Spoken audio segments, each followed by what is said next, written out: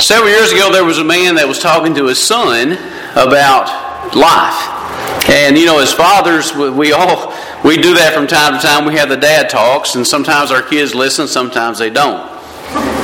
Well, this dad was talking to his son. He said, "Son, I need to talk to you about what's going to happen in your life." And so the son began to start talking. The dad asked him, "Listen, what are you going to do? Well, what's your plans?" The son said, "Well, Daddy, my plan is I'm going to go to finish high school, and I'm going to go to college, and I'm going to get a degree, and I'm going to make all kinds of money."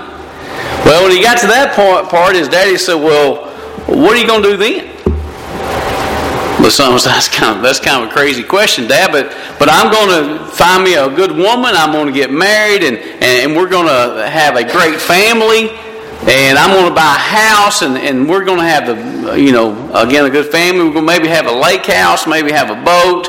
I don't know, all kinds of things. And the dad looked at him and said, "And what then?" He said, "I guess my kids will grow up, and I'll continue working. I'm going to, continue to grow in my job. I'm going to be very successful. I'm going to have all the stuff I ever want, Dad." He said, "That's great. And what then?" He said, "Well, I guess I'll retire, and me and my wife will travel, and we'll go different places and see the things of the world, and it's going to be a wonderful, wonderful time." And the dad looked at him and said, "And what then?" The son's kind of getting frustrated. He said, "Well, Dad, I guess I'm going to die." And the dad said, "Precisely. What then?" All kidding aside, we spend way too much time worrying about being prepared for this world. Do we not? Everything we know about and we think about is physical. But there's coming a day when we're not going to be here anymore. There's coming a point in time where we're going to have an appointment, that appointment with death. Hebrews 11 verse 6. It talks about having faith, and we got to have that faith that diligently seek God. But then also in Hebrews chapter 9 and verse 27, it's appointed unto man once to die, and after this the judgment. So in your life, what then? We sang about the cross this morning. We're going to talk about that some this morning. That's what's important, is the spiritual things in life. And we don't realize that until we lose somebody. Or we don't realize that until we are faced with that finality, really. But really and truly, we spend way too much time worried about this world. Christ said in Matthew 16, verse 26, "For what does a man profit if he gain the whole world and lose his own soul?"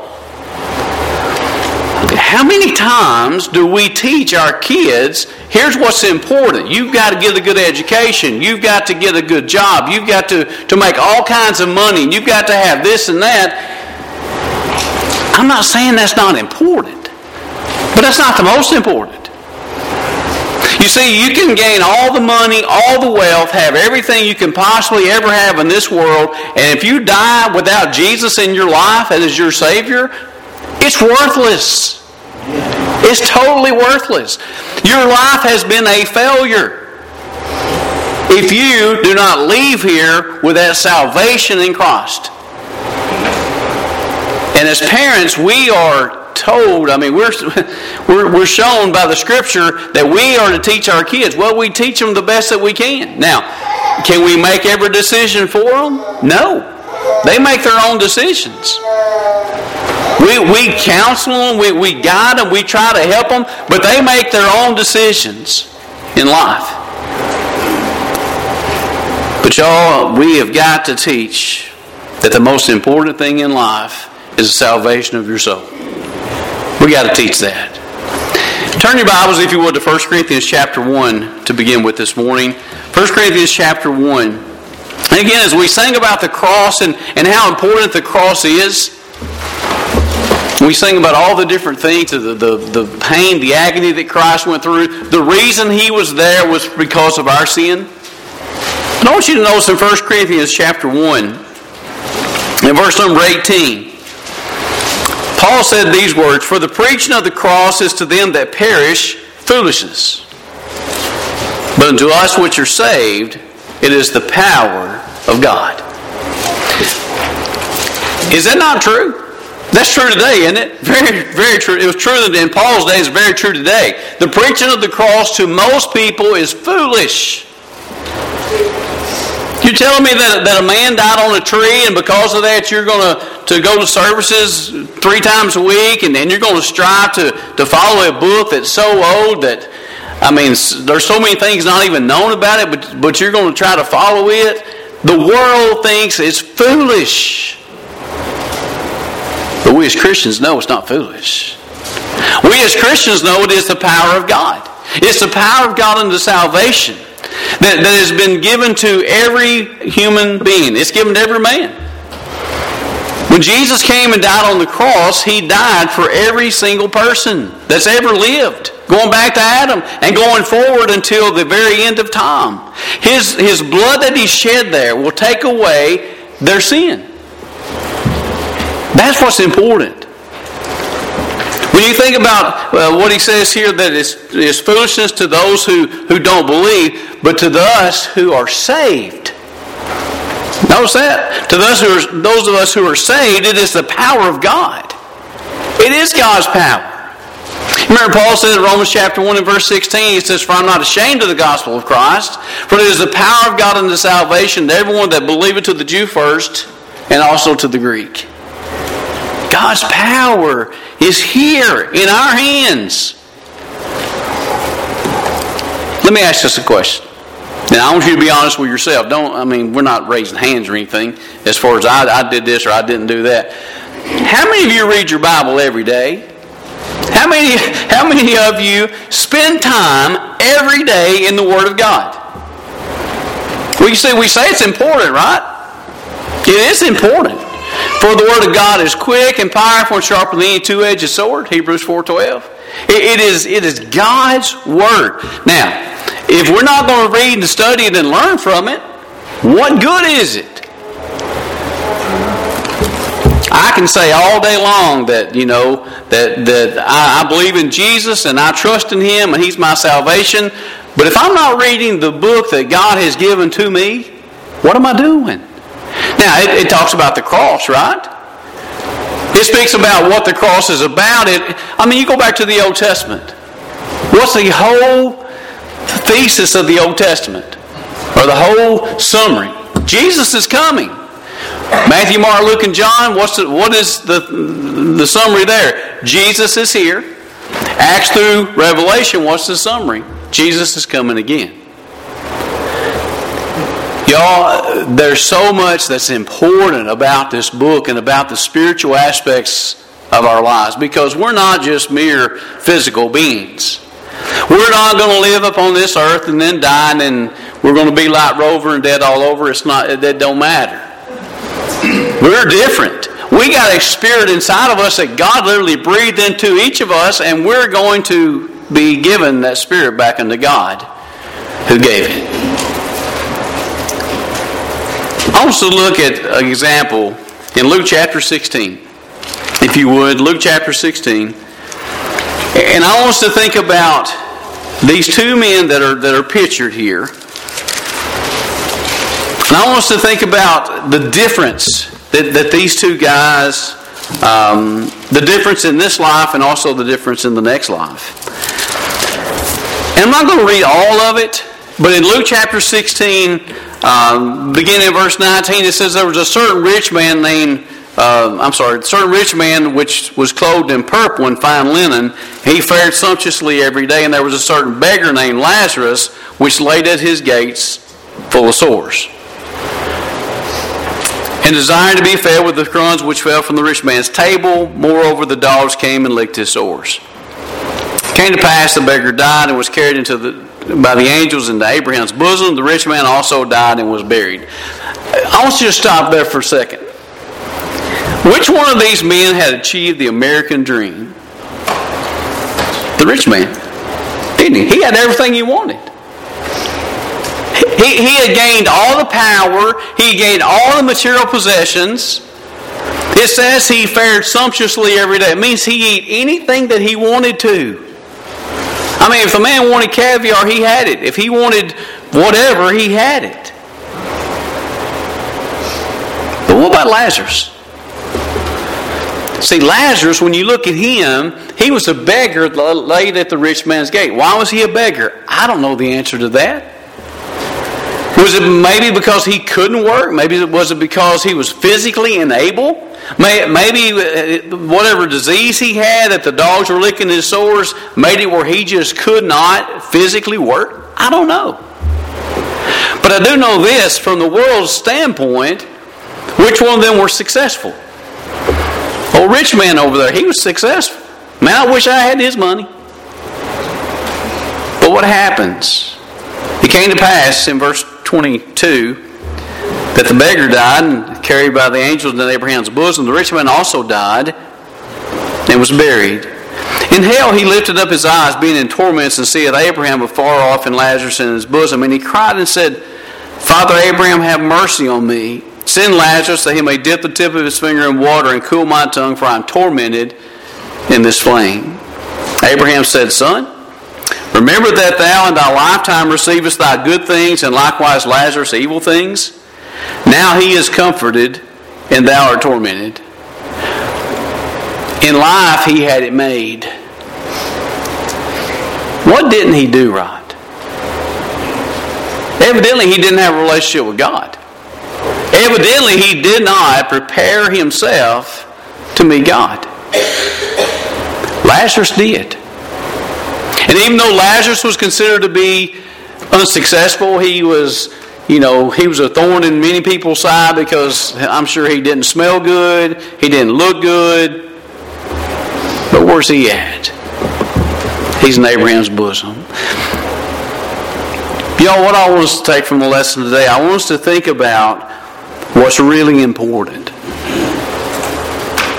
Oh, by the way, that don't mean I'm quitting yet, but I'm just saying, what I want to take from the lesson today is I want us to really think about what's important. The spiritual things of life are important.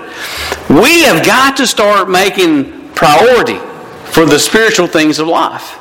Reading your Bible, praying to your God, talking to Him about all your issues and all your problems, thanking Him for all the blessings that He gives you. That's what's important. Y'all, the gospel of Jesus Christ is the greatest message that's ever been spoken. And it's the message that we have got to tell other people about. When Paul writes to the Corinthians in 1 Corinthians 15, he talks about how important the gospel is. Go ahead, if you don't care, turn your Bibles over. We're going to look at a couple verses. But I want you to, in your life, think about, what does the gospel mean to you? The death, the burial, the resurrection of Christ. What does it mean? Definitely the cross signifies what happened to our Lord.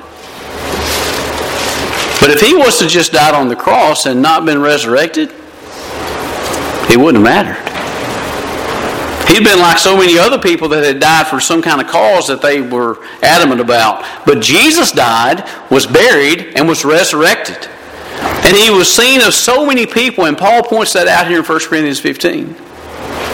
But look at verse 1 of 1 Corinthians 15. Moreover, brethren, I declare unto you the gospel which I preached unto you, which also you have received, and wherein you stand. Notice, you have already received this, and you're standing in it. What does it mean to stand in something? It means it's part of me. It's really important to me. It's something that I'm going to do. Well, that's what Paul's saying to the Corinthians. Now, let me say this. Was the Corinthian church perfect? Oh, by no means, right? You go back to chapter 5 and there's some horrendous things talked about there. But Paul is saying, listen, I have preached the gospel to you. You have received it. You're standing in it. And verse 2, by which also ye are saved. You see, you're saved by the gospel of Christ. You're not saved by your good works. You're not saved by how good you can be. You're saved by what Jesus did on the cross at Calvary. Titus 3 verse 5 talks about not by works of righteousness which we've done, but because of what He's done. It's because of what Jesus did. So when I'm thinking spiritually, I realize I'm not perfect. I make so many mistakes. But who do I belong to? Who do I place my faith in? Who do I place my hope in? Well, if you place it in Jesus, and you're standing in Jesus, then you're saved. It says, verse 2, by which also you're saved, if ye keep in memory what I have preached unto you, unless you have believed in vain. You see, some people do believe in vain. It's a worthless belief. And it's because of maybe somebody's trying to get them to do it. Maybe they got friends that are encouraging, whatever. But there's not a true change. There's not a true belief in Jesus. If I really believe who Jesus is, does that change me?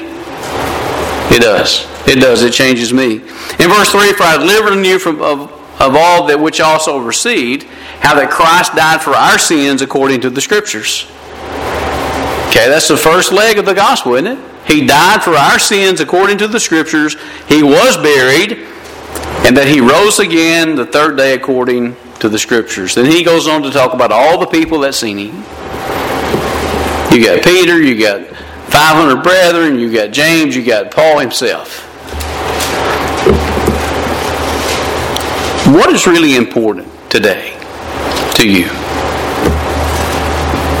When you stop and you think about what God has given you, He's given you a lot. You may not have what everybody else has, big deal. I don't know what we're in our thought process. We think we got to have what everybody else has.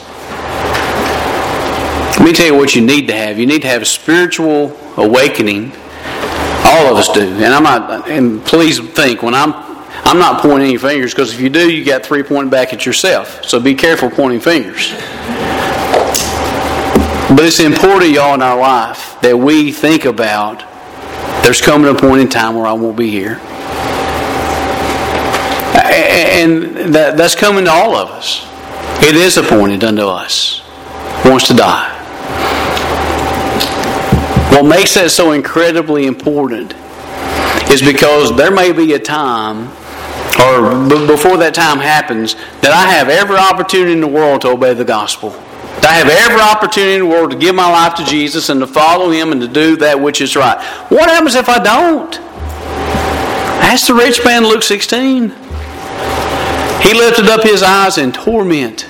He's lost forever. And it's not something that just, he's lost for one millisecond. He's thrown into a burning fire and he's burned up and it's over with.